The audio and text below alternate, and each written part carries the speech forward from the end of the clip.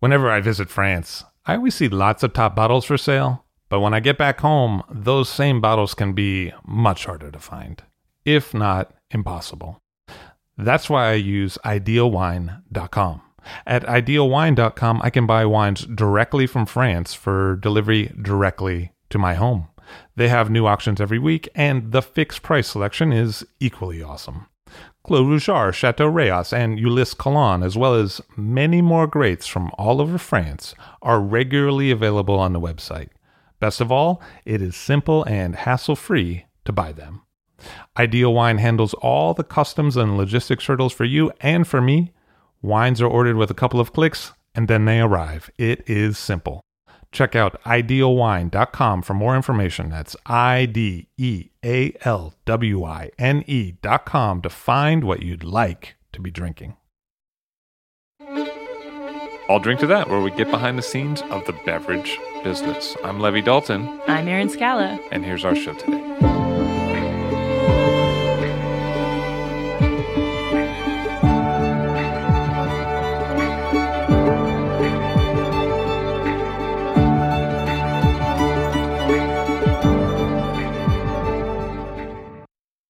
Halloween is just around the corner.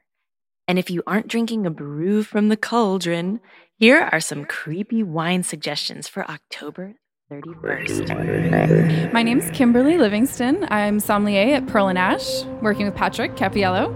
And for Halloween, I was trying to think of something that would be fun, maybe a little spicy, a little bit rich and red. So Quinado from Barolo. Yeah, I think it's a great fall drink. Something a little bit off the beaten path, maybe. Nice and spicy, toasty, warming you up on a cold and Halloween night. I want to drink Quinado like every night of the week. Yeah, I think that's a great idea. But especially Halloween. Halloween's awesome. Absolutely. Nacho, Halloween is approaching. What are you going to be drinking on Halloween night?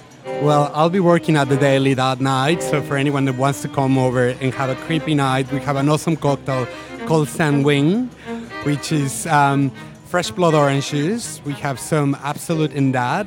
We also have a little bit of cumbia, and that is topped with a sparkling rosé and finished with a little bit of rose water on the top. So it's red and vicious. Sanguine, doesn't that mean blood? Yeah, it actually translates to blood from French. Yeah, so it's amazing. It's a really refreshing, creepy.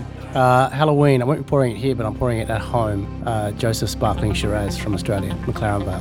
100% Australian, so especially with the festivities, I always get a sense of I want to be home around family, so I bring a slice of home to myself. And for me, Halloween's kind of a bit freaky. It's that awkward moment.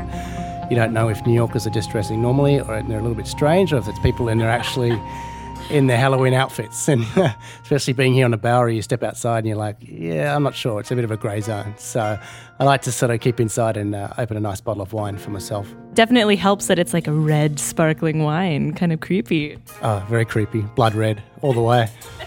All the way. I'm going to be drinking the Brokenwood Graveyard Vineyard Shiraz. Oh, that is so scary. It's the one that's planted on a graveyard, right? It used to be a graveyard. From ashes to death to wine. Right? Indeed. So, around Halloween, in keeping with the spirit of all things scary, I like to think about going back to the previous name for Zinfandel, pre-1900s, which was Black St. Peter's. There are some great examples of this wine coming from Lodi in Central California. So I look to some of those producers to get some of these wines. Another great scary wine for the October month, in my opinion, is the wines of Etna from Sicily. So I love these beautiful volcanic Nerello Mascaleses, Passo Pischiato, Tenuto de Terraneri, and Frank Corneliusen with his non-vintage crazy blend are definitely some of my personal favorites, and I like to have these available to spook people with. And it's very scary drinking a wine from a volcano. Yeah, I think so. I just love their smoky character and just natural funkiness that they possess. That they possess? Yes, they are possessed.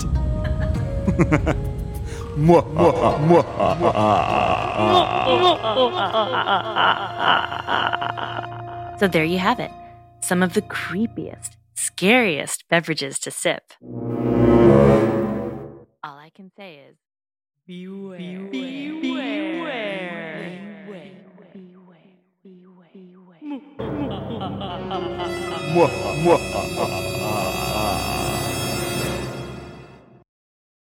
I've been lucky enough to try some amazing wines while traveling over the years. Unfortunately, I've found that some of those same wines are really hard to find here in the United States. Whenever I run into trouble finding a favorite bottle, I go to idealwine.com and they have what I'm looking for.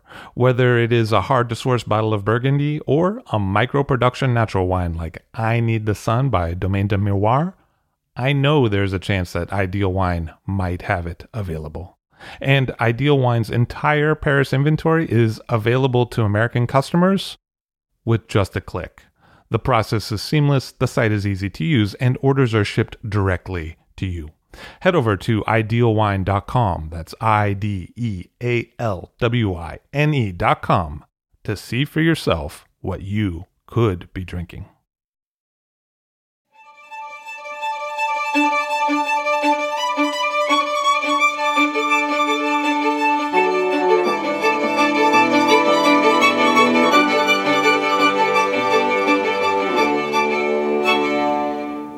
Antonio Galloni on the show today. Hello, sir.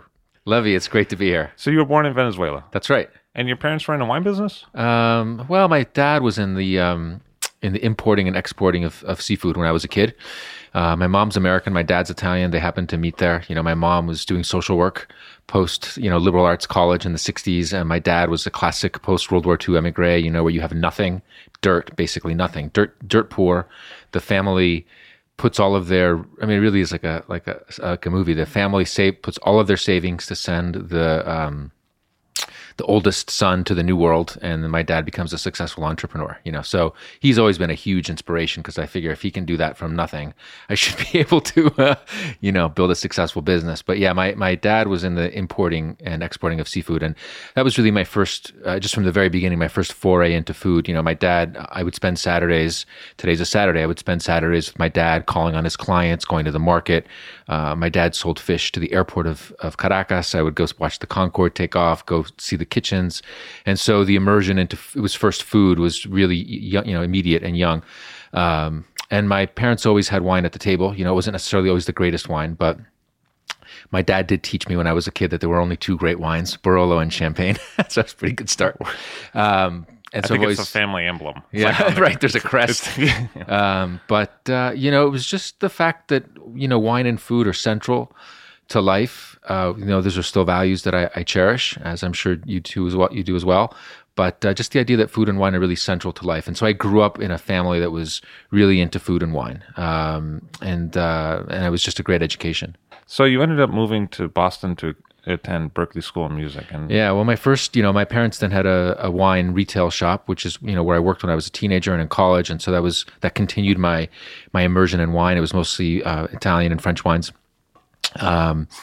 And then, I went to Berklee. My parents were devastated that I didn't want to take over the family business. I'm sure a lot of people have been through that too. But I wanted to be a musician. That was really my passion. So I went to Berklee, and that experience was really seminal for me in a lot of things that are important to me today. I played all kinds of music, Levy. I played in a rock band when I was in high school. I played in a jazz big band, so like 1940s swing style, like really traditional jazz. Guitar. I then went to school to Berklee, and I was at the time very influenced by people like Pat Metheny and John Abercrombie, Mike Stern, a lot of people who had gone through Berklee one way or another, Mick Goodrick, and that was jazz improvisational music. And so the 4 years at Berklee were fundamental for me for a couple of things. One, I started writing my own music because I was an average musician, but I was really inspired by Miles Davis, and I knew that I was an average musician, but average is on a good day. But this is what happens, right? You're like the sort of like the hot shot in your small little town, and then you go to the big city and you realize, holy, you know what? I'm just one of hundreds, thousands. And I've had a lot of friends go through that, and some people, it devastates them. And I was very fortunate that I was able to just sort of refocus my energies. And I started studying composition. And I started writing music because I realized I was an average musician. But I knew that if I wrote music, since very few people were doing that, I could attract the best players into my bands. And so I became this was a Miles Davis concept, right? You always want to surround yourself with people who are better than you. And you create the environment, which is what we're doing now with Venice. We're just creating the framework. And so I had my own bands. They were usually 4 or 5 people. It was improvisational music. I wrote all the music, and then I picked the best players I could, and allowed them to sort of elevate me. And it was just an incredible experience. And so, again, that was highly improvisational music, but I was also studying a lot of classical music, conducting, Mahler symphonies, Wagner operas, everything. And so the biggest takeaway for me from music, which is something that I really believe in today, is that quality exists above style. And I played in Berkeley's country band for 2 years. People, they'd look at me and they'd laugh. It's like, this Italian kid is like playing the mandolin. But I loved it, and that is what music taught me. It taught me to appreciate quality above style. And that's the way I think about wine today. So, I played in a country band. I played, the most far out improvisational jazz you could imagine. Of course, rock music. I was in this first 2 years, I was in this real sort of like, U2, Cure, kind of like gothic influence kind of rock band too, practicing in a warehouse in the worst neighborhood in Boston. It was so much fun. That's sort of like U2 in Ireland. Yeah. It's somewhat similar. Exactly. And so it's like, I did all of that stuff, and I loved all of it. Every minute of it was great. But that time there was really important for me in kind of understanding that you have to be able to, at least in my opinion, of course, you have to be able to recognize the peaks of quality above and beyond style. I had one teacher who said, you should spend at least 1 day a week listening to music you don't like. And that's just to have really a broad perspective. So I did everything: atonal ear training, Schoenberg, 12-tone music, Bartok string quartets. I studied all that stuff, and it really, even today, as you can tell through my enthusiasm, it's still 4 years that I value tremendously. Plus it really inspired my creativity. And you also did a stint in the financial world. Yeah, I did a stint in the financial world because, so after college, what happened was I was really burned out on music. And I had this girlfriend at the time who wanted me to have a more responsible job. And like a lot of people, I was waiting tables post-college, trying to figure out what I wanted to do. This was actually how I became exposed to California wines in the first time. It was the first years of Harlan and Alban and Kathy Corus and all these people. And so I was selling those wines, but I had this girlfriend who wanted me to have a more serious job. And it was like sort of the time of the tech boom and everything else. So I got this job in a mutual fund company in Boston in the late 90s. And since I spoke a bunch of different languages, and I had obviously a lot of stage experience, I'd done acting and theater and all this stuff, I was a very natural sort of presenter. And they said, you speak a bunch of languages, and why don't you go through our training program, and you could have this beautiful career here. And at the time, it just seemed like there was nothing to lose. And so I just went for it. And, a few years later, one of the most senior guys calls me into his office, and he said, look, we've got this business in Milan. It's a $10 billion business. We need somebody who speaks Italian. Would you like to go be an expat in Milan for 3 years? I'm like, okay, great. So that was a fantastic experience. So I spent 3 years in Milan. This was before the euro, so everything was cheap. Traveling around Italy, a little bit in Spain and Portugal, but mostly Italy, explaining financial markets and our company's view of the performance of our mutual funds, where markets were going. We had a lot of different things that happened. Obviously, 9/11 right in the middle of there. So very tumultuous times, but it was a great experience. So this is when I had traveled to Italy a lot as a kid because my family's Italian. We'd spend a lot of times in the summer there. But those 3 years, I went everywhere. Every region in Italy, I was there.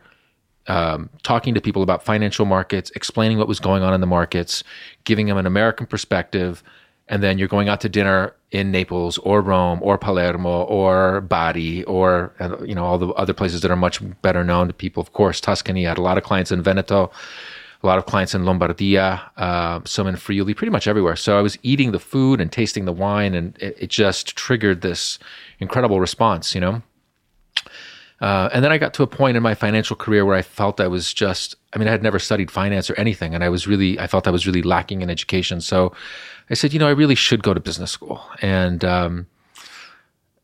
I said, what's the hardest place I can get into? It's sort of masochistic, but I just thought, what are the most difficult places that I could try to aspire to get into? And so I made a list, and I said, well, I really want to go to a quantitative school because I didn't have any quantitative background. So I said, what are the best quantitative schools in the States? And, I applied and I got into most of them, and I was just shocked, but they always need one person to kind of balance everybody. So in the meantime, I met my wife, Marzia, and I wanted to be on the East Coast, so I went to MIT. And that was another great 2 years. But that was the end of finance and the beginning of wine. So let's talk about Marzia a little bit, because to me, she seems like the eminence gris of Vinous Media today. I mean, she's planning, she's setting appointments, she's making sure you're got the tickets, she's copy editing, she's setting things up, and it just seems like a powerful person, powerful intellect, very organized, ready to go. Is she Antonio Galloni's secret weapon in a way? Or? Yeah, but probably like times two. No, I mean, we've worked along. So basically what happened is at MIT was the beginning of Piedmont Report, and she was there pretty much for the beginning of that too. So it's now almost 10 years that we've worked together. And, it is an unbelievable privilege to have somebody who knows all of your ins and outs, all of your quirks, which appointments you like back to back in Piedmont or Burgundy, which champagne tastings to set up here or there. I mean, it's unbelievable because basically it's as if there's two of us really. And so, yeah, I mean, she is really the person who keeps the ship really moving. So there's no question. I mean, I could never do could never have gotten to this place if it weren't for her. There's no doubt. So you did start Piedmont Report, and how did it get going?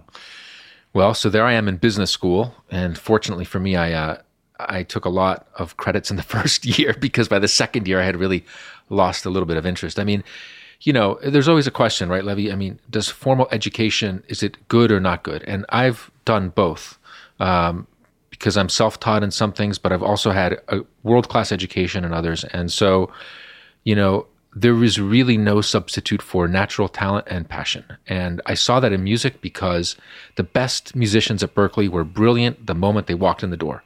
The school polished them up. It gave them connections. It introduced them to people.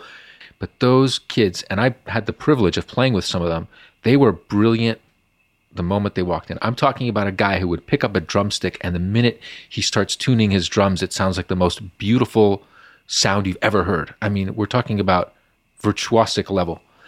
When I went to MIT, it was the same thing. The brilliant men, women there, they were brilliant the moment they before they got there. The school just took them to another level.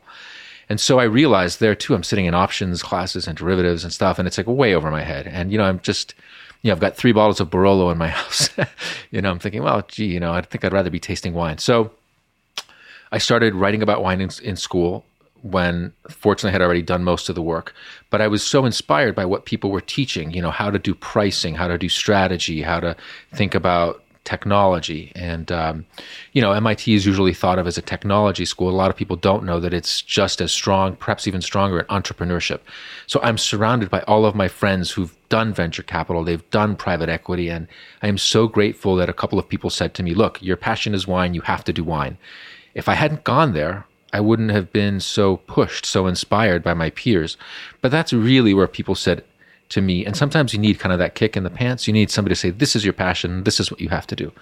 It was so obvious to my friends, maybe less so to me. So I started writing about Italian wine because, so I've just spent 3 years in Italy, and the weekends I was mostly by myself. So I'd go and travel and taste. And at the time, there was the Wine Spectator, it was very strong, and still is, but at the time it was James Suckling. And, at the Wine Advocate, you had Daniel Thomas's, but he was sort of sporadic and, not always reporting. And so I just thought there was an opportunity, and I had all of this knowledge, and it was firsthand knowledge. This is something I've always believed in, is that everything that I write is not something that I've read somewhere else or that I heard or a rumor. It's firsthand experience, right or wrong, whatever it is, my opinion, but based on physically talking to people. And so I just had all this material. It was just sort of waiting to get out. And so I started publishing this newsletter just for me and my friends, basically. And it just kind of took off. One day you wake up and it's like, wow, Piedmont Report has readers in 25 countries. How did this happen? But it was just, I think, kind of like being in the right place at the right time. And that newsletter, it resonated with people. And so that was the beginning. Did you find it important to have a certain kind of writing style at that time? Did you think about how you wanted to put that down on paper? It's one of those things, Levy. It's kind of accidental. I started writing. People said, "Oh, gee, you're a good writer." I had no clue. I never studied writing. My mom was a journalist when she was younger. So there must have been some sort of genetic predisposition there again. But, I wasn't a particularly good student in English. I got kicked out of class once or twice for unruly behavior. So there's nothing in my background that would have led you to say, this person is going to do this. I mean, I wasn't a good student ever in school. I was, I was more interested in music and girls, So, there's nothing in my background that would say, this is, such a clear choice for you.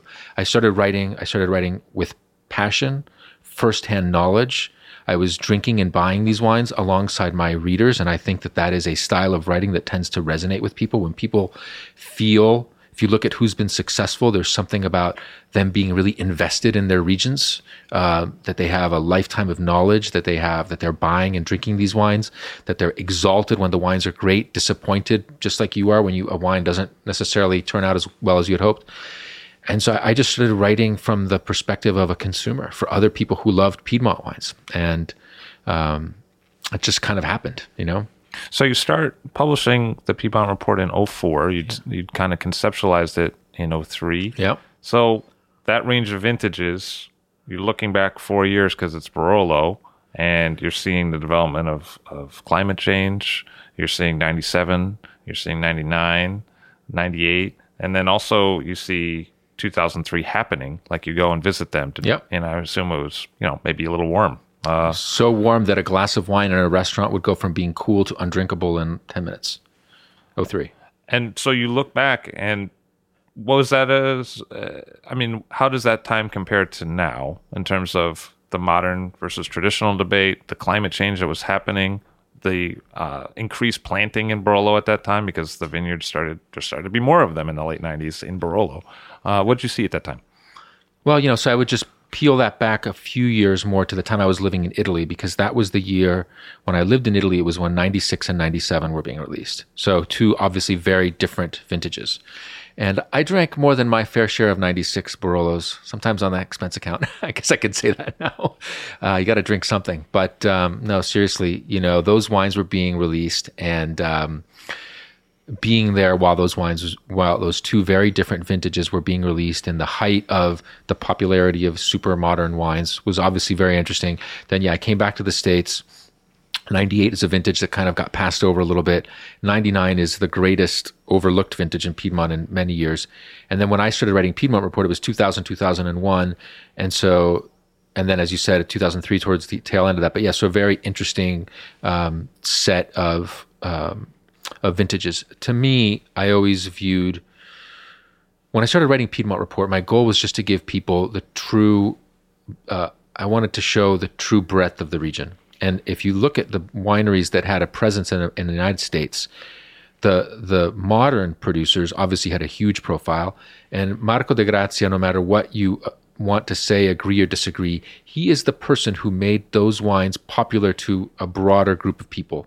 Then whether you like them or not is kind of secondary relative to the exposure that he brought on a more global, not meant global as in world, but just to the broader consumer market of those wines. So you had those wines, and they were obviously very well distributed, well represented in the States.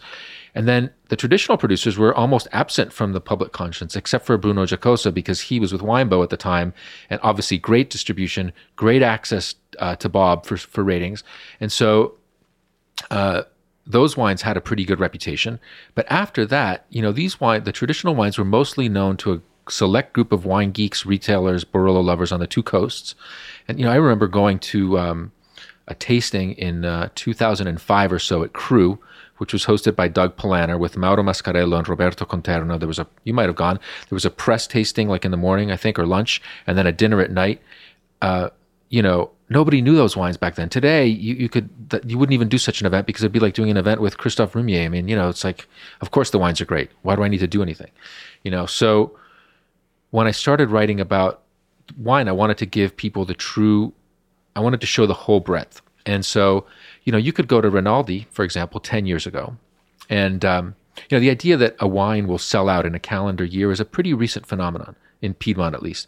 You could go to Rinaldi 10 years ago and buy 4 or 5 different vintages that they had, little smatterings of. Today, he bottles the wine, a month later it's sold out. Capellano, nobody knew about Capellano except maybe Jamie Wolfe, and a few other people like us. Bartolo Mascarello maybe a little bit more because Chatterton had, even though it was always unclear exactly how the wines were being distributed, they were making their way. And that was it, Francesco Rinaldi, the quality was still sort of so-so, and they had all those old vintages that were sort of weird in the market. Brovia, was almost unknown in the States when I started going there. And so it was just interesting to see and to watch and to write about these producers. And, I think that one of the things Piedmont Report did is it did show people a broader perspective because I was actually going there. I wasn't dependent on people to say to me to organize tastings or to say these are the wines you need to taste. I was going as a consumer, and I was going there to write for people who loved the wines. And when I would go to Rinaldi, I'm like, how could people not know how great these wines are? How is it possible? But it's possible. Capellano never wanted his wines rated, so okay, that's kind of understandable. But there were a bunch of these producers who, nobody was really paying attention to. Not all of them great, too. You got Acomaso and La Morra, whose wines are kind of a little funky, but still, I would go there. Nobody would go there. And so it was just interesting to watch that time. And I think it sort of coincided with a greater awareness of those wines in general. And fun to be there for sure.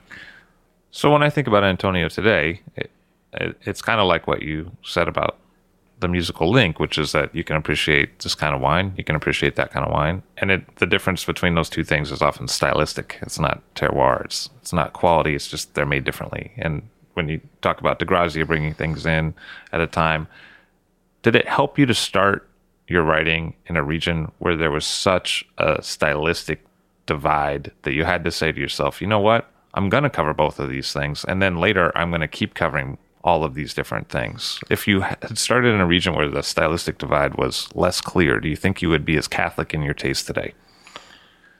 Well, I think the answer to that is I never saw that big division at all. Thank God there are people who make wines in a different way. Thank God all wines are not exactly the same. That would be so boring. The wines that I buy are, I buy a lot of different wines because it depends on who's coming over for dinner, what I think they might enjoy, what I think we're going to cook. And there's sometimes I want to drink a wine from Roberto Voerzo, and there's sometimes I want to drink a Mascarello Monprivato, who's another producer who was totally off the radar up until a few years ago, oddly enough.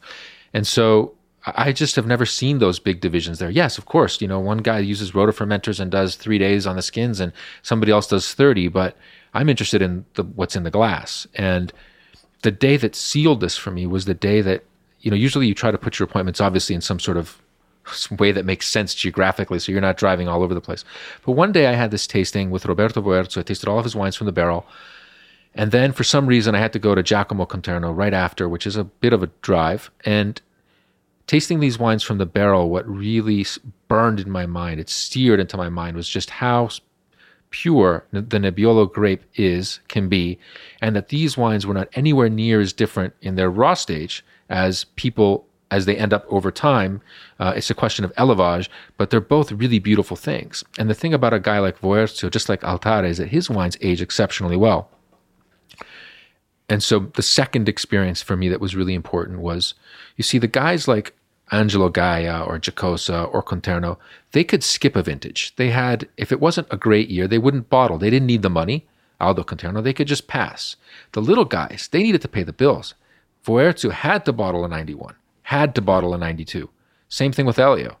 And when you taste their wines from the crappiest vintages that anybody can remember, and they're still alive at 20 years old, and you know that those producers were at the very beginning of their general awareness of how to do stuff, that to me is extraordinary.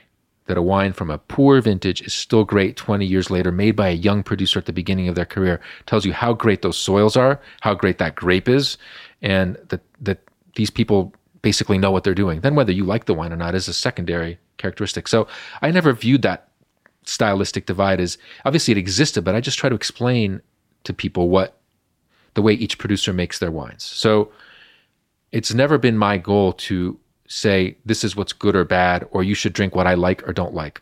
My goal is to say this is the landscape. This is my view of the landscape, and within that, these are the peaks of excellence. But I want to help people find wines that they like, not drink the wines that I like. That's useless to, that's not that relevant. I think the role of the wine press should be to help people figure out what they like by giving a broad overview of what's available. And then, you figure it out for yourself. You have to do a little bit of trial and error. It's pretty fun homework, though. Did Robert Parker help you decide what you liked when you were reading his publication earlier in your wine purchases? What Bob has that very few people have is this extraordinary passion. It comes through in his writing. You read what he writes, and it makes you want to taste something. It makes you want to go out and buy a bottle of wine to experience it, to see if you're going to get the same feeling. And there's just very few people in the world who have that. It's a gift. And, I wouldn't say that Bob directed me in towards of what I would like or what I wouldn't like, as much as his passion was definitely an inspiration at the beginning, as a consumer, as a wine lover. But then maybe in some small way to sort of, to try to capture, what is in that glass for somebody, that feeling, that emotion, especially with the world's great wines, they're emotional wines. And, he's been brilliant at capturing that. When was your first meeting with the man himself? Well, it's, I think life is made of small moments, and you have to be a little lucky, and you have to be also in the right place at the right time. But, you always have to follow your gut. And so when I was at MIT, I had Piedmont Report. It was going really well. I didn't know if it should be incorporated, if it should be a LLC or a C Corp or whatever. So I decided I'm going to go and sit in on this lecture on business law. I was out of credits. I couldn't sign up for this class. I just found out when the lecture was. I went and I listened to this guy talk about this stuff. And MIT was a great school, but sometimes I found the professors too academic, like a lot of people who had never had a real job. But I listened to Joe Hadzima in this class talk about how you decide what you want your business to be from a structural standpoint. And I loved the guy because he was a real person who had done this, who was a practitioner. He wasn't an academic. So afterwards, I go to Joe and I introduce myself just to thank him for the lecture, how much I enjoyed it. And he said, "Oh, a friend of mine runs the website for Robert Parker. I should introduce you." Think about that. It's so random that I decide to go to that class that day, that I am inspired by the professor, that I decide that I want to go say hello to him. I mean, it's so bizarre. That would have never happened any other way, but it just, for some reason, something made me do these things. And it's so a total random event in life. But anyway, so that's how I met the people at The Advocate. And that was in 2005. This happened very fast. And so that was the first one. It was in 2005. I had the first conversations with Bob. I don't think I could sleep the day before or the day after. It was quite amazing, and, that was the beginning. And so Bob offered me a job in 2005. And the first time I said no, and I said no because I wanted to be independent and have my own publication. I was watching this thing grow. It was incredibly satisfying. I was writing it out of my apartment like this. Martz and I were working on it together. We had introduced photography and trying to make things visually beautiful for people too, because I really want people to be engaged, not just look for a score, but to really feel not even just engaged, but almost like they're in the publication. That's what photography and video can do. It can make you be a participant, not a spectator. So, no pun intended.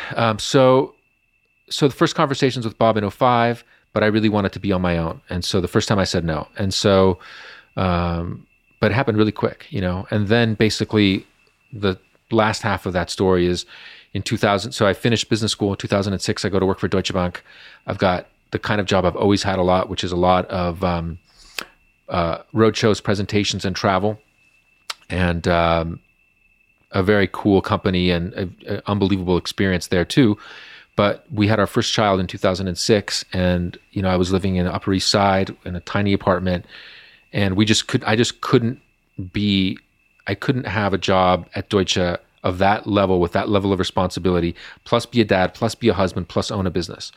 And so Marzia said, why don't you call Bob and see if that job is still available? So I called him. I was in Miami. I called him. He wasn't around. He called me right back, and he said, when I saw your message, I was hoping that it was about this. And as every conversation always went with Bob, it was like, we did a deal in 5 minutes. It was done. Agreed. And that was, sometime in the summer or so of 06. And so then I joined in the fall of 06. What's he like to be around? Awesome. Down to earth. I don't think very few people really know Robert Parker.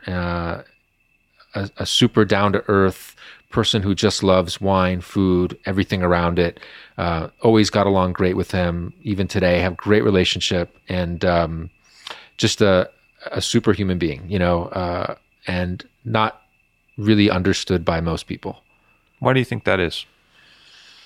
Well, I think if an image persists, part of it is probably he doesn't really care or doesn't care to really address it. But Bob is a person who would say, the greatest producer of Brunello di Montalcino is Soldera.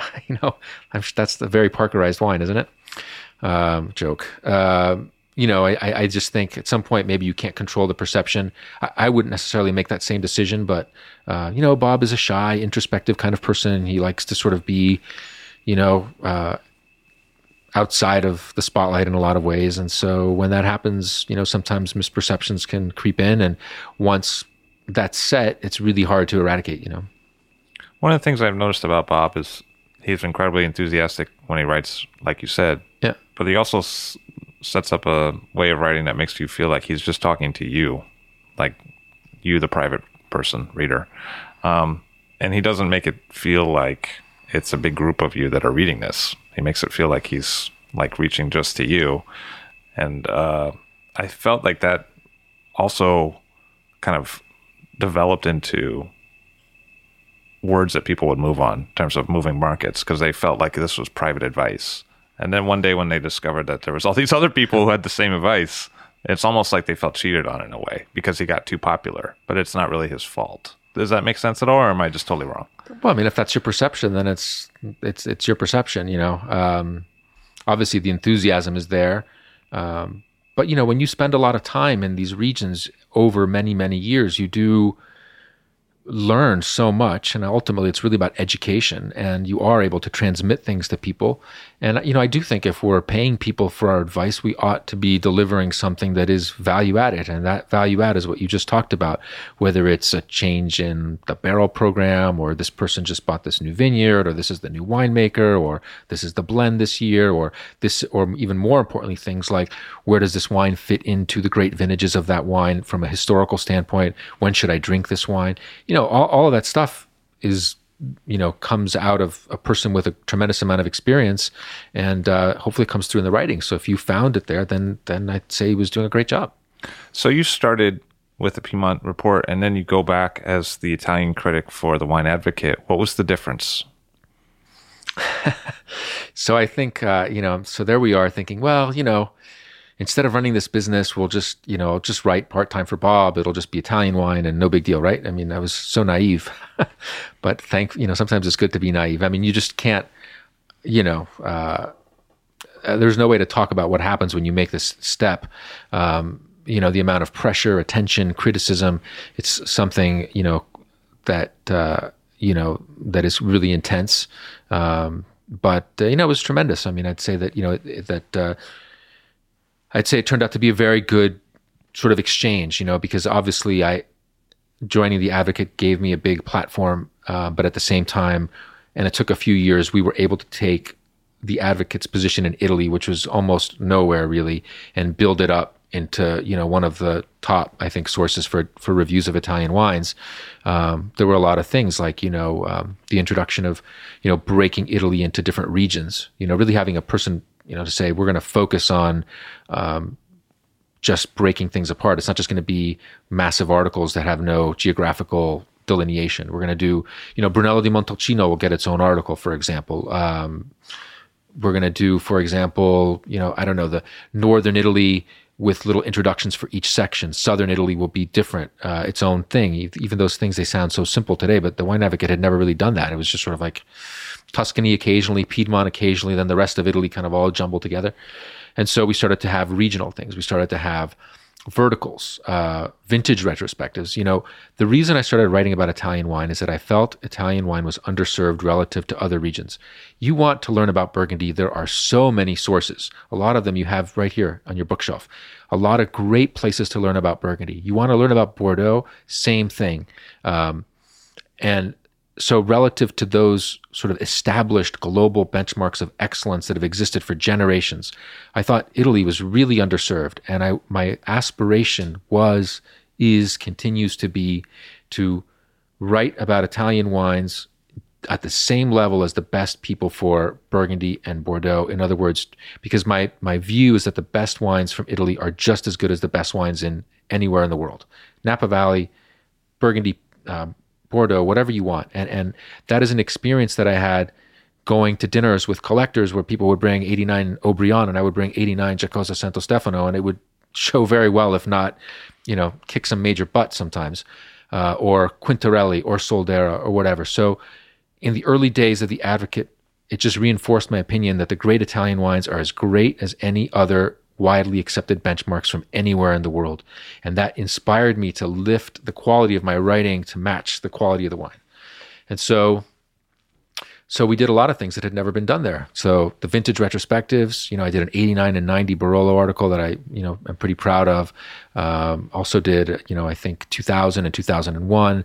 I did the first verticals of wines from Southern Italy, Taurasi, Mastro Berardino, for example, Terra di Lavoro, Turriga,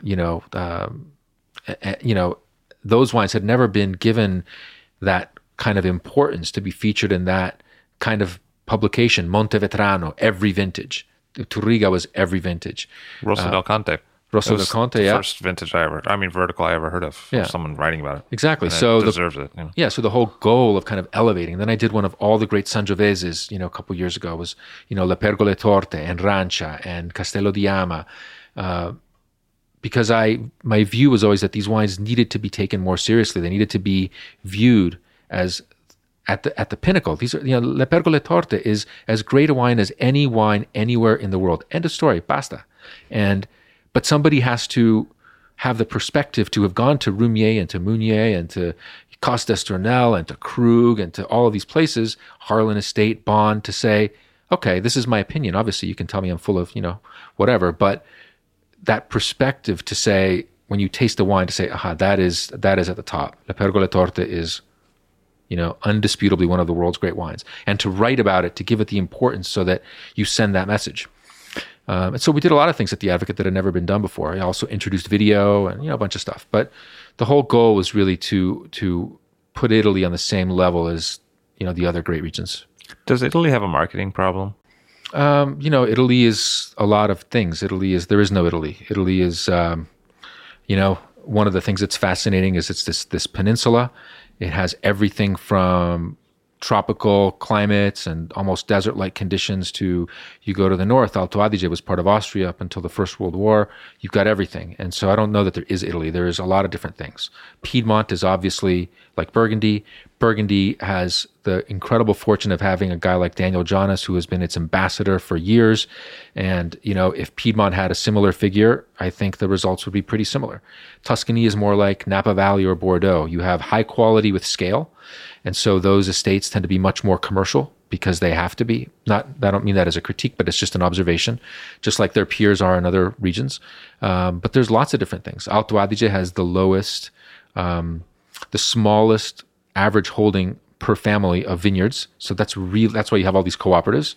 There is no Italy. There's just each region is its own little thing. Sicily is fascinating, and it's not, now people are just all in love with the Etna, but Sicily is much more than the Etna. I love the Etna, nothing against the Etna, but there's much more to Sicily than just those wines. Campania, my God, these wines that go back to antiquity. I mean, the monks in Burgundy weren't even born when they were making great wines in Campania. This is probably Italy's biggest problem. It's a lack of realization of how great the places are and how great the wines are. But other places have been maybe a little bit smarter, quite honestly. And the Italy's biggest weakness is this desire to air the dirty laundry. You never air the dirty laundry. You never go to Burgundy and hear somebody speak badly of their neighbor. Never. They will say, beautiful wines, great. Bordeaux, same thing. They might want to kill each other after you leave, but they will never let a person from the outside understand divisions. In Italy, look at this Montalcino. It's just like the Guelphs and the Ghibellines here. I mean, these people want to kill each other, Let them kill each other, but don't show that to the world. It is so destabilizing to the image of a wine. So if you ask me what's the biggest problem in Italy, it's this lack of unity. It does great harm to the collective good. And you just don't see that in other parts of the world. I don't see it in Napa Valley either. I mean, I spent 5 weeks a year now in Napa Valley or more. You don't hear people, dissing on their neighbors. You just don't. If anything, maybe people won't say anything, but usually what they say is something complimentary, because there is a collective sense of, even though people are very competitive, obviously the wines are very expensive. There's no margin for error. The wines have to be great at those prices. That's good. But you sense more of a unity. So in 2008, you got handed the champagne duty as a reviewer for the Wine Advocate. What was the change? Well, I felt there too that, the Advocate needed to be a major. How can you be a major publication globally and not have a presence in Champagne? I just thought it was a travesty. So again, it's credit to Bob. I mean, he said, fine, talk to David, you guys work something out. And that was his style, which is sort of like a hands-off style. So if you guys figure it out. We did. I had a conversation with David. He said, fine. And then the Advocate went from almost no recognition in Champagne to being like the first publication to write about Cédric Bouchard, Jérôme Prévost, Colin. I'm talking about diversified, big time publications, not so much, the smaller publications, which are obviously going to always be better with focus than any diversified publication can be. But, I mean, look at a guy like Cédric Bouchard. I mean, he had won prizes in France, so it's not like this guy came out of nowhere, but nobody had really written about him. Now it's, if I want to buy a bottle of the rosé, good luck, I can buy one. Psalms will get 2 or 3 bottles maybe of each thing. And so I'm really proud of that. We took the first thing was to recognize, this is again the stylistic thing. It goes back to music. To me, there's no difference between a grower champagne and a Grand Marque. If the wine is good, it's going to get a great score. If the wine has a problem, it's not. It doesn't matter whether it's the glitziest Grand Marque that wants to show you their impressive domain every time you go, or it's a farmer struggling to pay his bills. If the wine is good, it's going to get a great score. It's very democratic, and I think this is a fundamentally American value that this, and Bob has that too, the idea that it doesn't matter what your pedigree is. The wine is either great or not, or somewhere in the middle. It's going to get a rating that I think in this case it deserves, and that's it. Of course, I could be wrong. We can disagree, but it's not predicated on any sort of lineage or the past vintages, or you've got the most beautiful chateau or whatever. And so what we did there's 2 things with Champagne. One is we gave space to a lot of growers and continued to do that. Marie Courtin, Dominique Morneau's wines, a lot of things, Vouette et Sorbet, that weren't really getting a lot of exposure. And then the next thing with Champagne is that what started to happen is I would go to a restaurant and I would see these wine lists, and I'm like, well, I don't know these non-vintage wines. It's like, have they been here for 5 years, or did they just get delivered yesterday? And so I decided that we would not review any non-vintage wine without a disgorgement date. And some of my colleagues, writers for other publications, had said, gee, it would be great if, there was more disclosure, and, David Schiltneck wrote a brilliant chapter in the Parker, The Last Buyer's Guide, about Champagne, where he said the ideal label would tell you the base vintage and the blend, something like what Jacques Casson might have, for example, or Tarlan, with back labels with a lot of information. And so, but I just felt that we needed to take a stronger stand. And I really believe in that with a lot of conviction that non-vintage wines have to have a disgorgement date. It would be better if they had a base vintage, but I thought that was too big of a leap, and I wanted to fight a battle I thought we could win, and we're winning because every year there's more and more champagnes with disgorgement dates. There's more and more somms listing the disgorgement dates on their wine list. This year I got a huge delivery of samples of wines to taste from somebody who was dead set against us a few years ago. Today, all of the wines have disgorgement dates. It's just a step. It's a progression. I'd like to see, I think it's much more interesting for people if you tell them the base vintage is '08. Okay, now I know '08 is tense, wiry, energetic wines. Oh, this one's base '09, richer, rounder. That's better. But you got to go step by step. And so Champagne was fascinating because I think we elevated the Advocate's coverage of Champagne to where it should be, among one of the best. But then the thing I'm most proud of is that, since everything that we've always done is that I've always done before, Advocate, during, and after is all consumer focused and consumer based. The idea that there's got to be more disclosure on what is in a non-vintage champagne, so that if it's my favorite champagne is, somebody's non-vintage, I know that if you go buy that wine in St. Louis or New York or Los Angeles or Chicago or wherever, it's the same wine. Was there a development that wasn't being so much remarked upon in the Aube that you got a chance to sort of showcase someone like Cedric Bouchard in a way that maybe these weren't some of the big names down there, but this was part of Champagne, although that story hadn't been so much told broadly? Well, one of the things that's a limitation of a publication like The Advocate is that there isn't a lot of room to tell stories like that. I think the stories do get told through the producers, but not. There are other people who wrote brilliant articles about the Aube. Eric Asimov wrote one a few years ago, because that's the style of writing that their publications allow, encourage, whatever it may be. The Advocate is not a place where you can write those types of stories. Those stories get told through the reviews that the producers get. And it is one of the big changes now with Venice. So when I was at The Advocate, there was always this idea that being in the print was preferable to being online. It was a prejudice. And so I always fought to have my articles always in the print. And if you go and you look back, you will see almost all of my articles were always in the print. In order to do that, though, you've got to write concisely. And so that makes it difficult to weave in a broader story. But obviously the reviews of those producers, I think, highlight what was going on there. But it's one of the things I can do now that I couldn't do before, was write more of an arc kind of a story about a place, a region, a change. Before, it all had to be integrated. You took up Burgundy and you took up California for the Wine Advocate. Was the experience different taking up one from the other? Well, yeah, markedly. So at the end of 2010, what happened at The Advocate was, Bob was feeling like he needed to slow down. We talked about a lot of different options. There were a lot of different ways that this could have happened, that it was going to happen. Bob gradually scaling back.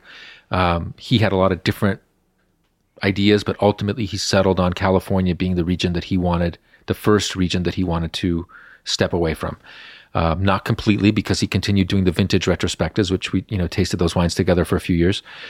But I think probably because of the pace of change. I mean, he said to me that was going to be the hardest thing for me with California, was just keeping up with the pace of change. So, and then, we had a Burgundy problem. And so the idea at the end of 2010, we agreed that I would take over California and I would take over Burgundy. So those are two very different setups. Stepping into California was taking over from a person who had kind of defined that industry for decades. And so very high pressure, very high expectation, fantastic experience that continues to this day, as does Burgundy. Burgundy was very different. Burgundy was a question of, it is my only thing that I feel I didn't finish is, Burgundy is a multi-year rebuilding project for The Advocate to repair frayed relationships, and a lack of focus that I think is unfortunate, but it is what it is. when I would go to Burgundy, people would say, you guys are changing reviewers all the time. And I'm like, wait a minute. Bob did this for something like 20 years. Then we had Pierre for 10. Then we had David for 6. I mean, it's not exactly like we're turning people over every year or two. But in Europe, the cycles of time are totally different. And this was the comment from the vigneron. You guys are changing too much. It's too much change. So it takes years in a region like that to really, first to sort of right the ship, and I think I was able to do that, at least sort of get back to timely coverage and comprehensive as much as you can do for a diversified publication like that. But what needs to happen there is like probably like a 10-year rebuilding project. It's like the Maya Kamis of wine journalism. It is not something that is going to happen in a year or two, or probably not even 5 years. It's a multi-year rebuilding project. And so that's an enormous task. So they were completely different assignments in a lot of ways. Were they worried about you in California? Here's Bob. He's had his favorites for years. We understand what those are. Here's this new guy. We don't know what he's going to do. Maybe he likes a lot of different kind of tannic wines from Barolo. What's the story? I mean, was there trepidation? Well, yeah, huge. I think a lot of people obviously didn't know my background. They didn't know that. I mean, and why should they? I mean, it's not a criticism, but I had been selling those wines since the early 90s, so I had some framework, and I had also been. I knew that this opportunity was going to arise. I had been preparing for it. I mean, you have to be prepared for an opportunity. Things don't just fall out of the sky.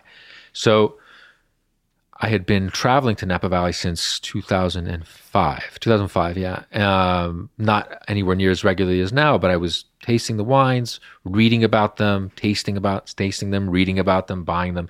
And so when that opportunity came up, I was as prepared as anybody could be for it. And yeah, I'm sure that there were people who had some trepidation, but I never have played this sort of role of favorite. So the first thing I did was I totally opened up the tastings to as many people as who wanted to taste with me. I think this is really a young person's job, quite honestly. It takes a level of stamina, and it's extremely tiring. And there's a certain point at which your ability to just keep up with things starts to, the schedule I have now is great for now, but in 10 years or 15 years, I don't want to be doing this schedule. So you have to be sort of preparing always for the next step, but it's a job that requires an enormous amount of just intensity. So I think part of the issue was, there were a lot of people who weren't able to get their wines in front of the advocate. And so I immediately opened up the tastings. I would taste with anybody who not everybody, because you can't, but I did tastings with a lot of people who had never been able to show their wines. And that was the first major change. And so I saw a lot of these, and at the same time, there were a lot of these new projects that they didn't exist when Bob was reviewing wines. Vine Hill Ranch, Gandona, Brand, The Vineyardist, all phenomenal wines. And there's, now there's a bunch of new ones, but this is what I mean, keeping up with the pace of change. I mean, every year there's something new, and it's a world-class wine made by a great winemaker or from a great terroir. Vine Hill Ranch has been a great vineyard for decades, but when the Phillips family decided that they wanted to make their wine, it was as if it was new, sort of new, but not so new.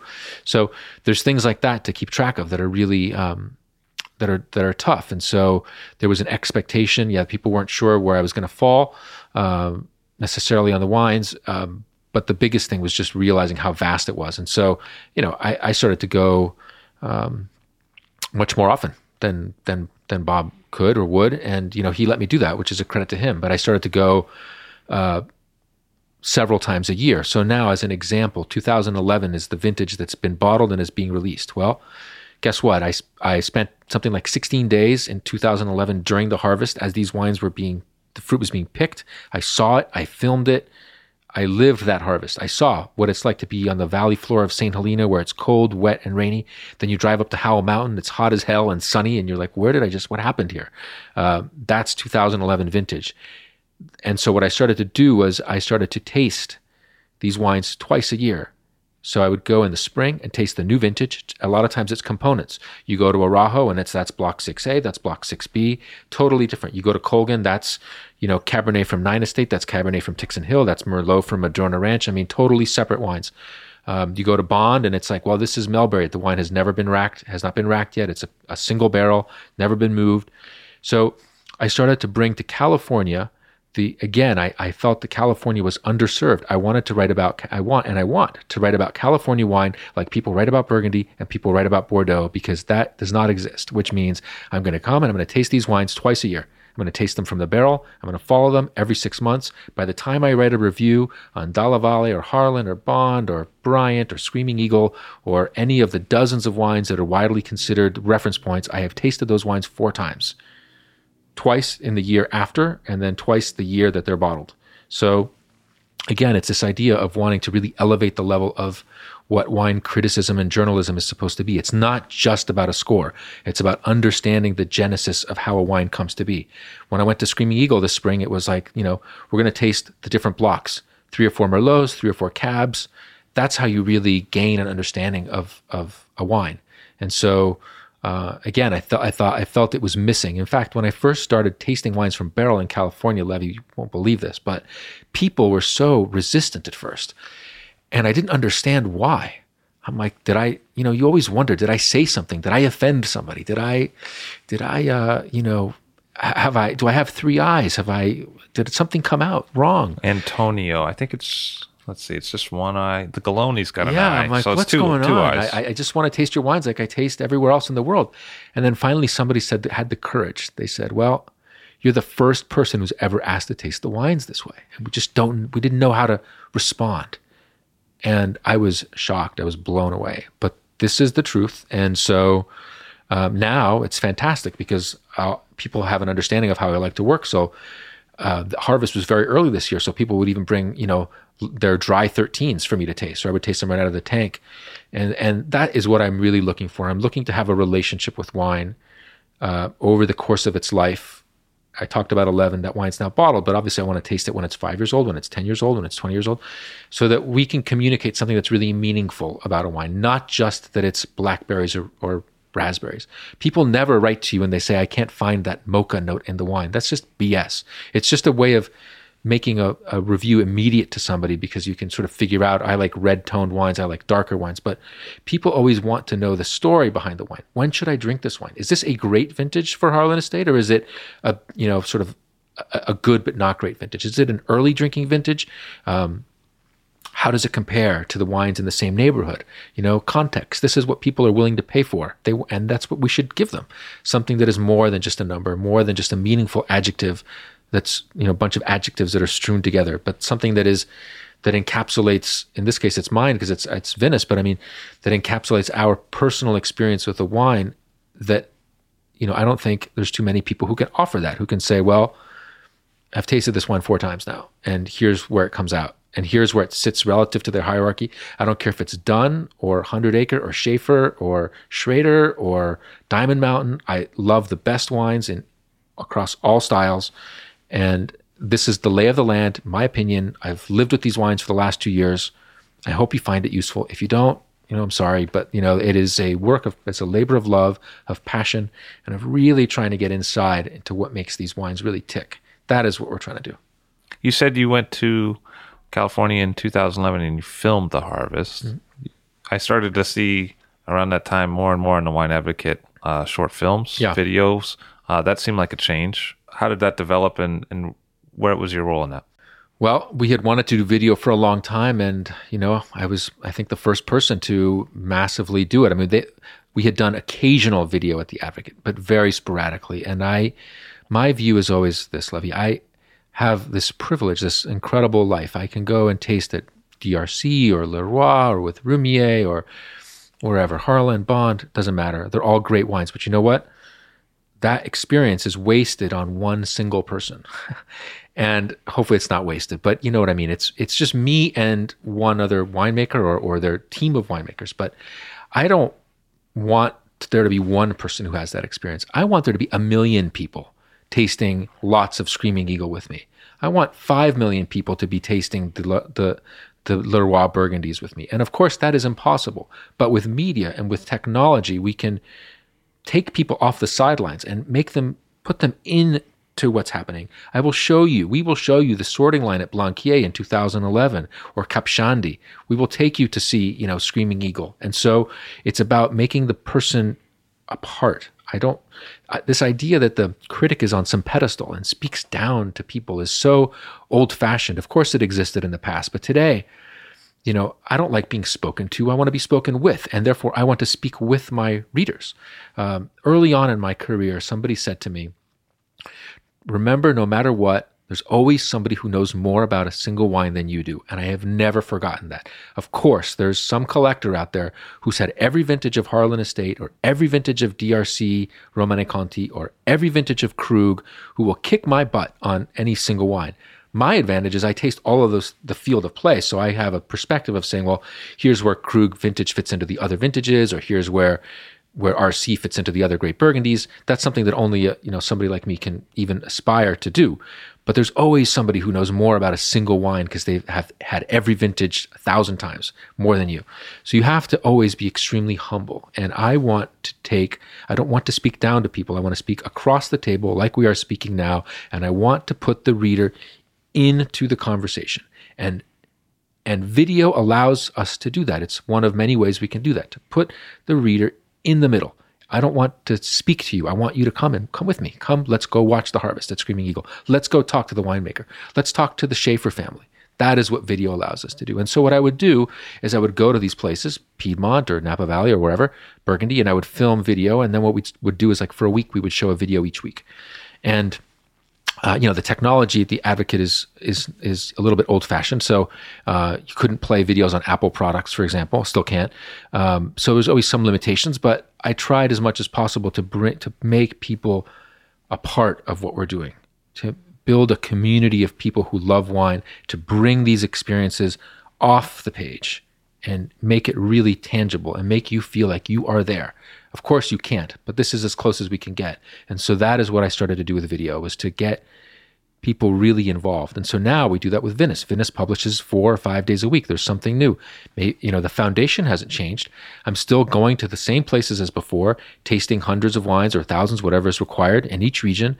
And that is the foundation of everything that Vinous does, is critical reviews with the consumer in mind, of course.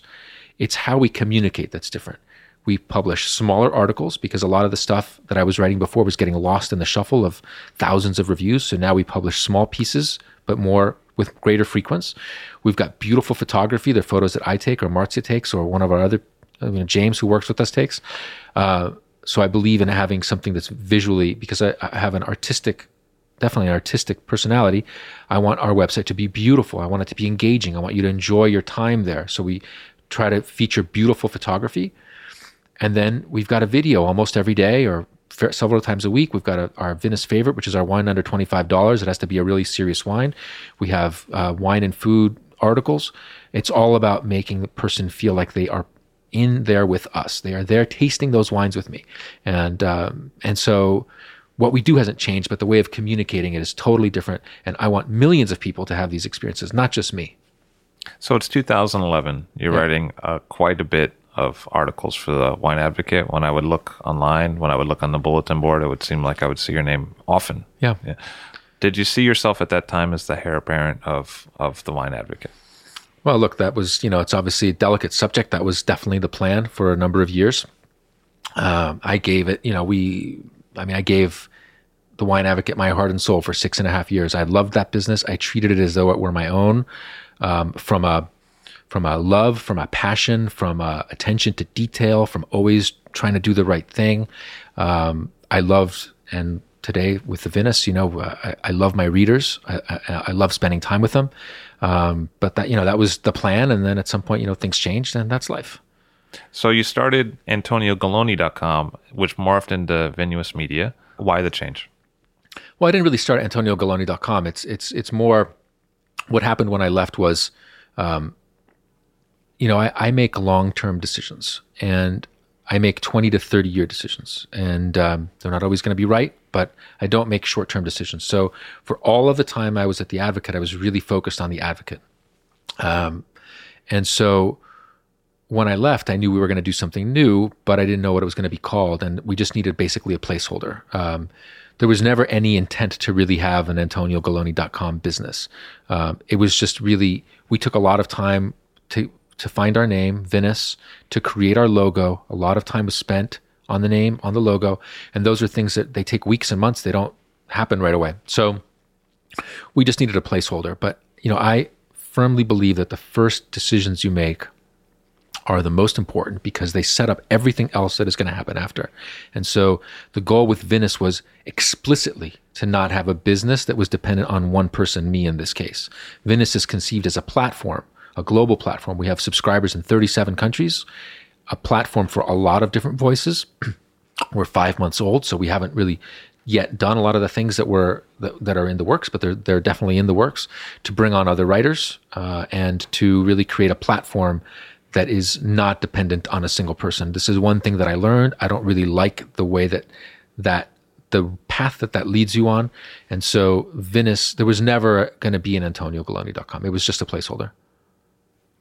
When you write for Vinous, do you have in mind a particular reader? Do you have in mind a particular audience that you're writing for?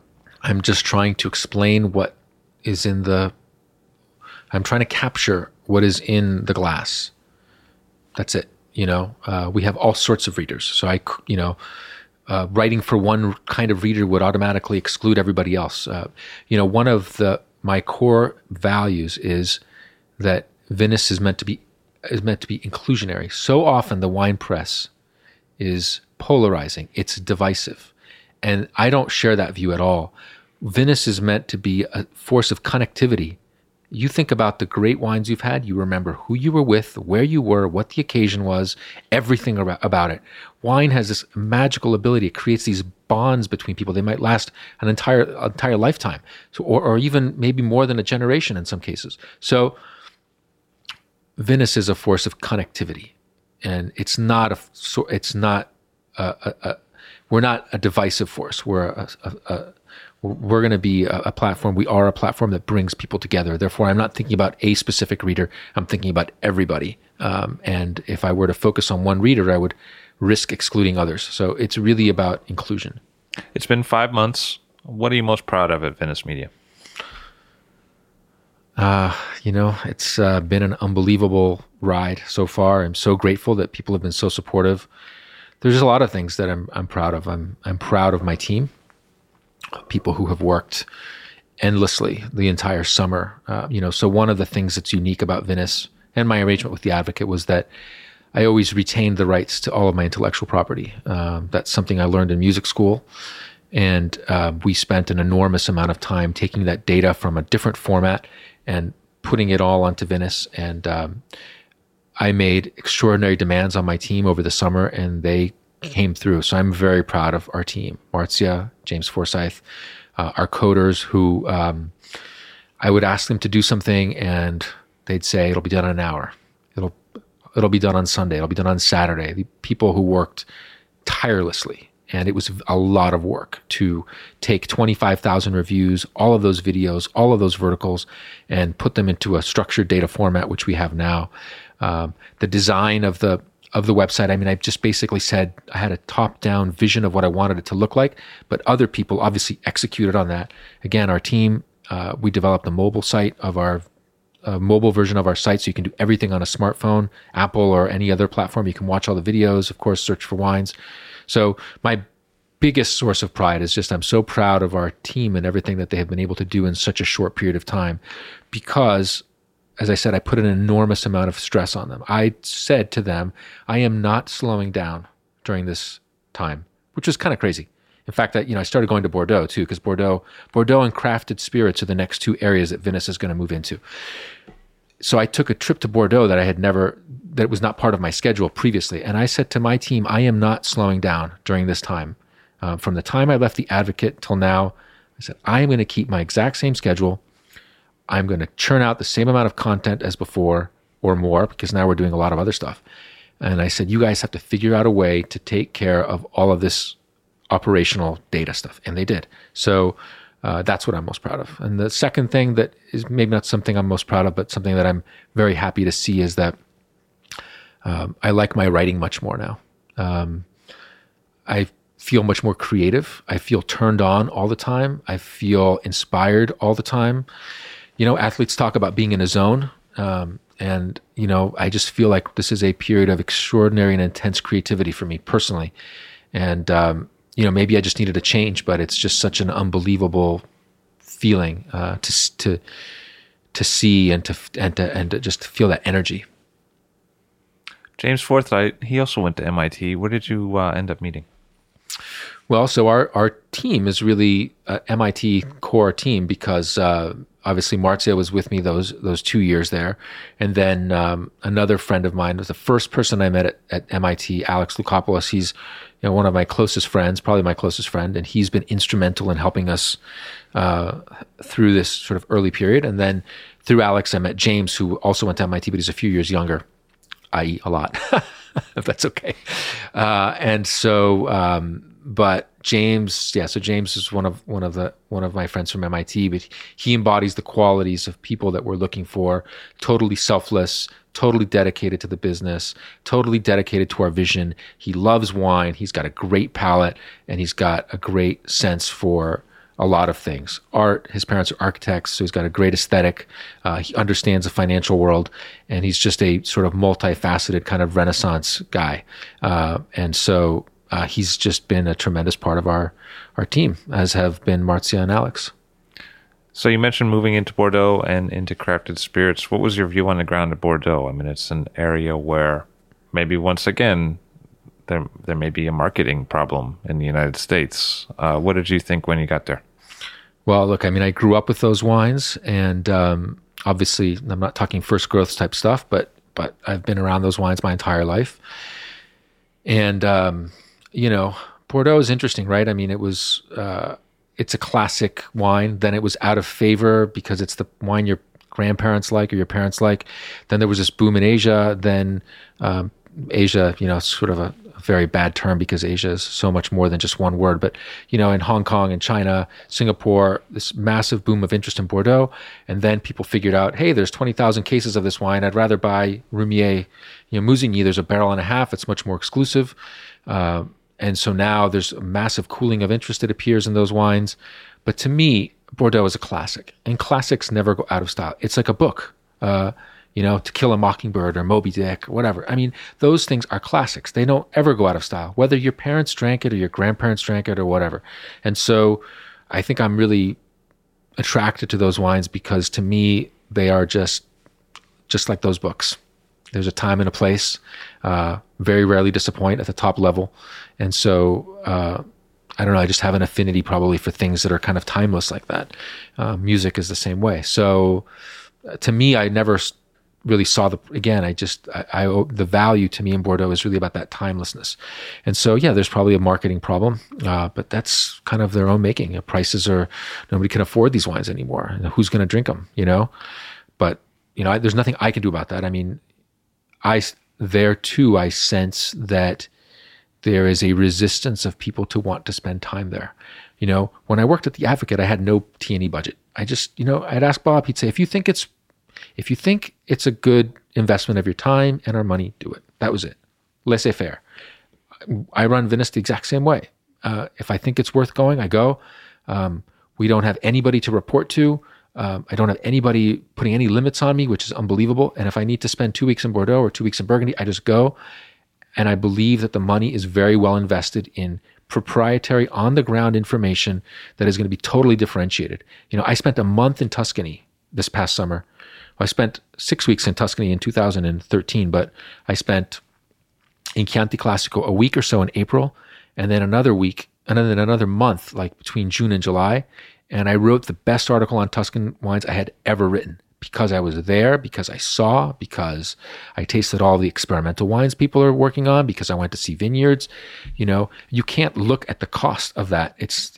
I mean, you can, but I don't look at it that way. I'm just like a winemaker who says, the hell with, yields or production. I want to make the best wine. And I'm inspired by especially young winemakers who are risking everything, just like we're risking everything with Venice. But my approach to writing is the same as any high-quality wine producer. I'm interested in quality, quality, quality, quality. Then whatever else has to happen, however else the expenses are paid, we'll deal with it, But I'm not interested in short-term metrics necessarily. So in Bordeaux, I sense the same thing. It's like, yeah, a lot of people go and taste the wines, but the reporting is a little on the superficial side, for me. And I think that those wines, they probably deserve a little bit more love and attention, even though it's very commercial. But, I do the same thing in Champagne. I go and taste wines that are never going to be sold. Go taste 32 Van Clair with Jean-Baptiste Le Caillan at Roederer. Those wines are all going to be part of other wines. I taste them for my own culture because hopefully I can explain Cristal and the other wines, Cristal Rosé, when they're released with a little bit more insight. And I sense the same thing in Bordeaux, that I think there's an opportunity there to really write about these wines in a more personal way. And they are the established benchmarks. One of the times that was very exciting in the Wine Advocate's progression of many things that it did was charting the Garage East right bank kind of, I could say, revolution, or certainly turn of events. I mean, it was exciting to hear about these small producers that were doing small production wines the way they wanted to do it, not hewing to the rules that were set by some faceless bureaucrat, but doing what they wanted to do. It to me, reading about it, it sounded very cool. Is there something today in Bordeaux that's around the corner that we just haven't heard much about, that is the undiscovered Great White Whale, if there's classic books? Well, I mean, I think that it's quite frankly, it's a region that it takes a while. You become a student. It's another thing I learned from music, is that the great musicians are always students. And so my approach to wine, my relationship with wine, is to always be a student. And so with Bordeaux specifically, I'm still formulating, I'm still thinking, I'm still tasting. I haven't, reached any sort of grand overarching conclusion yet. But these are things that come over time. I think that, I visited a number of unbelievable estates this spring, not just the famous ones. And I think there's, to me, what is probably the story that needs to be told is more a story of terroir. Probably, if I could do what I wanted without regards to anything else, is I would start to separate left and right bank. It's almost like it's just two different worlds. It's like, I don't even know, how can you even consider these things even the same? I mean, that's the first observation, and nobody does that, right? Nobody says, it's like Bordeaux, en primeur, these are the scores, and what about starting to understand a little bit more of the terroir? I mean, this was a very complicated year for Bordeaux. I was there for a week in May. It rained every single day. And you see some vineyards that are perfectly farmed for that time of the year, and you see other places that aren't. And I think there is an opportunity to write about these wines again in a more personal, terroir-driven kind of way, like I started to do in California. So we'll see. It's a work in progress. There's a fairly small number of wine publications that also cover craft spirits. It's something you've said verbally that you made a commitment to. I've seen gift guides come out previously. What do you think about what's going on in spirits, and why did you decide to get into the coverage of that? Well, we drink them. We love them. I think similarly minded people are going to like them. I think that a lot of these craft spirits they're very, pardon the pun, but they're kind of vinous, and they've got character. They speak of a place, of a year, of a person who made them. And to me, it's one of the next revolutions in wine and spirits, let's say. I mean, you had in the 80s this drive to estate bottle wines, Burgundy, Piedmont. More recently, we've seen the same movement in Champagne. And craft spirits represents sort of the next evolution in that. Obviously, the production is much smaller in a lot of the cases than with wine. You're dealing about a barrel or two of this or that. But I think craft spirits represent a lot of the values that we love in high-quality wine. Artisan approach, handmade, unique, speak of a time and a place and a vintage. And to me, it's a very obvious area that we should be paying attention to, and then there's also a passion, it's not just about intellectually appreciating something, but this is what we drink at home. This is what we love. And I want to write about that for our readers. So you've introduced several features to the site. You mentioned the mobile feature. You mentioned video. I've noticed there's also a bulletin board where people can ask and interact questions with both you and other people who subscribe to the site. There's a lot of photography. What other features are going to develop with the site?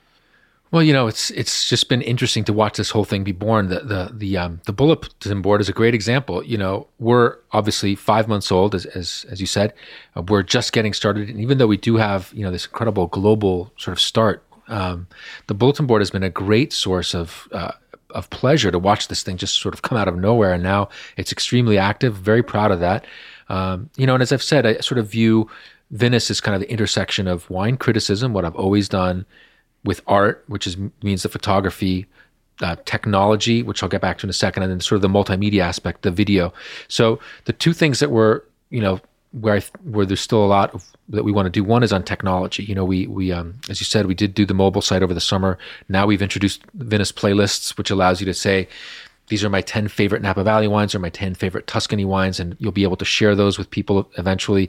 And that's kind of the building block for a lot of other stuff that we have going on. But sort of our next big priority is to really execute on the vision that we laid out from day one, which is that Venice is really a platform. I view Venice as, not just me, but our team views Venice as sort of like what ESPN was for sports 30 years ago, or CNN for news, or MTV for music, a real global platform. And so the next step for us is to introduce other voices.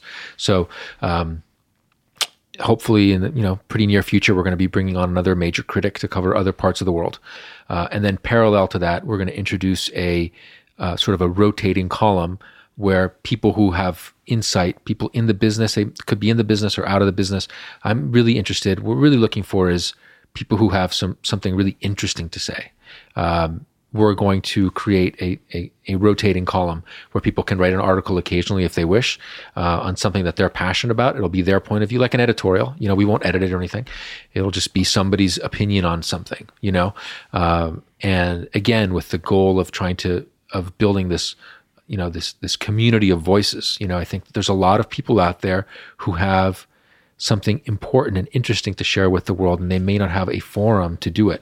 And Venice will be that forum globally. So one or two sort of full-time writers doing critical reviews, and then side by side, sort of a column of rotating guest writers who want to tell us about something that I may not know anything about, which is what I'm hoping that column will be. Let's do Alsace. Let's talk about Riesling. Let's talk about Argentinian wine. Let's talk about the Jura, I don't know, just some ideas, but, to really broaden our coverage and to really execute on our vision of really making Venice a community that sort of speaks to everybody who loves wine and everything around wine.